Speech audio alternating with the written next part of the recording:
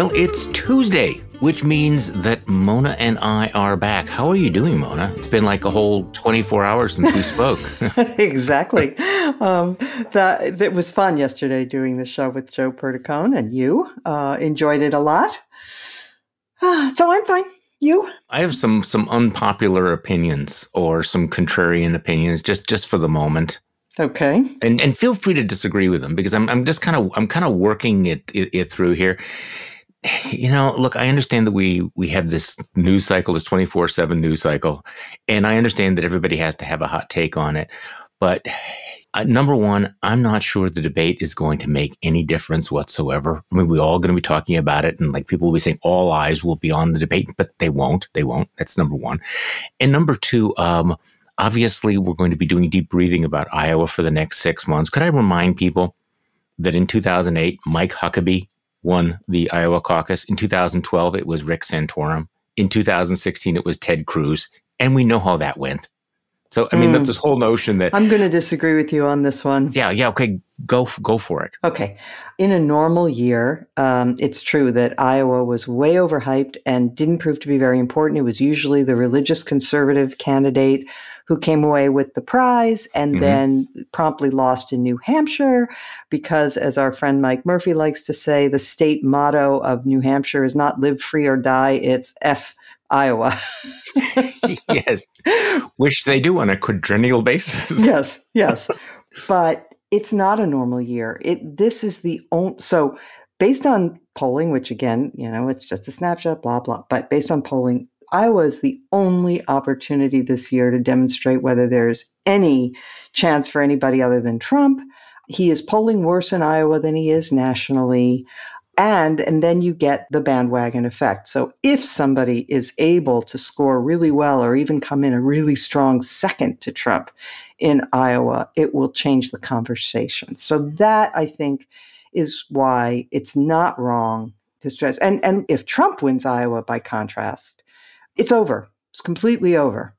I think that's true. And you're right, of course, if somebody comes in strong second or beats Donald Trump, as Ted Cruz did in 2016, it does change the conversation for about 5 minutes. No, I'm really, Christian Vanderbroek has a great piece in the Bulwark today, basically sort of gaming out what is the end game. And this is something that's been in the back of my mind is like, okay, how does it play out? How does Trump actually lose? So let's imagine that Ron DeSantis wildly overperforms, right? That he does great, not just in Iowa, but in New Hampshire, right? I mean, he, as Christian writes, figuratively kicking ass and slitting throats. So just imagine that. So we're in March and springtime for DeSantis. Donald Trump's flailing, MAGA is breaking apart. And it certainly looks like DeSantis is on the roll to win the nomination. All that's left is for Donald Trump to concede that he was beaten fair and square. The rival campaigns make arrangements for Trump to deliver an historic nominating speech in prime time.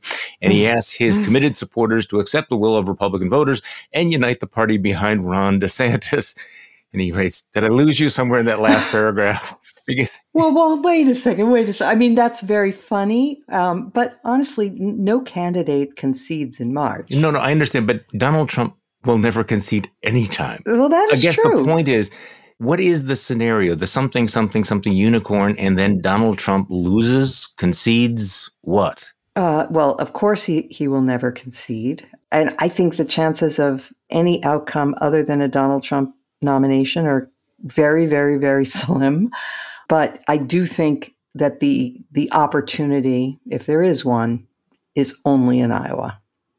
That's it. Well, that's true. I mean, you have to start somewhere. So let's talk about this debate. I'm interested. Are you going to go? By the way, I'm not going to go because actually, see, the thing about debates is that it actually is helpful, I think, to see it the way that normal people see it. I mean, I don't think you actually get any advantage by watching it in person. I mean, because sometimes people in the room will come out and they'll have a completely different impression than the tens of millions of people or, eights of people who are actually sitting in their living room and watching the streaming of all this. So I'm going to be interested to see, how they perform. almost the theater of it. Chris Christie, of course, is going to be the marquee performer, I think. All of these expectations on Ron DeSantis, which he will disappoint, it can pretty much call that. I think it was Joe yesterday on the podcast who made the point that he's expecting everybody to go after, or a lot of the folks to go after Vivek. And I have to say that, look, I have not even commented or written about him because I just don't take him seriously. But isn't it kind of a marker of the time that somebody who is as just, such a wingnut fraud as Vivek Ramaswamy is the hot new thing right now? Let's just set Donald Trump aside, but for how the crazification of the Republican Party. Now, I know that early on you've had crazy candidates. There was a moment for Michelle Bachmann. There was a moment for Herman Cain. This does happen traditionally. But Vivek Ramaswamy, every time he opens his mouth. Herman Cain was James Madison compared to Vivek Ramaswamy. But Vivek is entertaining. And so yes. the new standard is not whether or not you have any substance. He just throws this stuff out, makes him sound like a smart guy. People who don't really understand how business works think that he's a genius, just like they did with Donald Trump. But he's out there with the 9/11 trutherism. He's just throwing stuff up against the wall. It's almost a daily basis. His comments about Vladimir Putin and Ukraine, just go on and on and on. The fact that he's a thing is really kind of a commentary, and he will make a very easy target for the other candidates. Very easy to swat him down. If Nikki Haley, finally wants to figure out, who to kick with her high heels, he would be the one, right? Because you can rip him without really running any risk of getting the MAGA base that mad at you, because the MAGA base only cares about, the orange precious, right?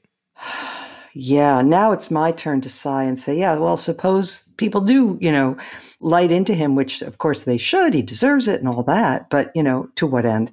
It is emblematic of our time that somebody, okay, so the entertainment value, we understand the fact that he's very slick and smooth. Somebody should point out how oily he is, I think that's coming. But there is this really frightening appetite out there for crazy. And you saw it with the RFK Jr., appeal as well, which, is mostly in the GOP, but some in the Democratic Party too, where, people who spout these absolutely, back guano views and who are just unbelievable, ferocious liars gain traction. People listen to these liars and they say, yep, there's the truth. I think that guy is brave enough to tell the truth when what they are is shameless enough to tell the most dangerous and ridiculous lies. I'm watching him, or I watched him this morning, the CNN interview he gave with Caitlin Collins, where it was just, one cringe after another. Heath Mayo from Principles First had an interesting tweet. He said, with Trump absent, the winner of Wednesday's debate will be the candidate who most embarrasses Vivek Ramaswamy as an overeager and deluded child, ready to give Taiwan to China and cave to Putin for attention points. Easy task. Hope someone is up for it. I'm guessing that a number of them will be up for it. So I don't know. That's sort of a sideshow, but everything feels like a sideshow right now. It really does. Yeah. Even if somebody has a great breakout performance. Oh, wait, before I get to the breakout performance, let me just ask you, there's so many pundits who've been saying that leaked memo, the DeSantis leaked memo, was a head fake. What do you think about that? An effort to lower expectations? What do you think? No, there was no head. There's no head fake. Okay. It's Occam's razor. If something looks really profoundly stupid, it probably is profoundly stupid. Yeah. If something really, really is dumb, then it looks really dumb. You have a choice. Is it really dumb, or is it four-dimensional chess? I'm going to say no, it was really dumb. To listen to the rest of this episode of Just Between Us, become a Bulwark Plus member today.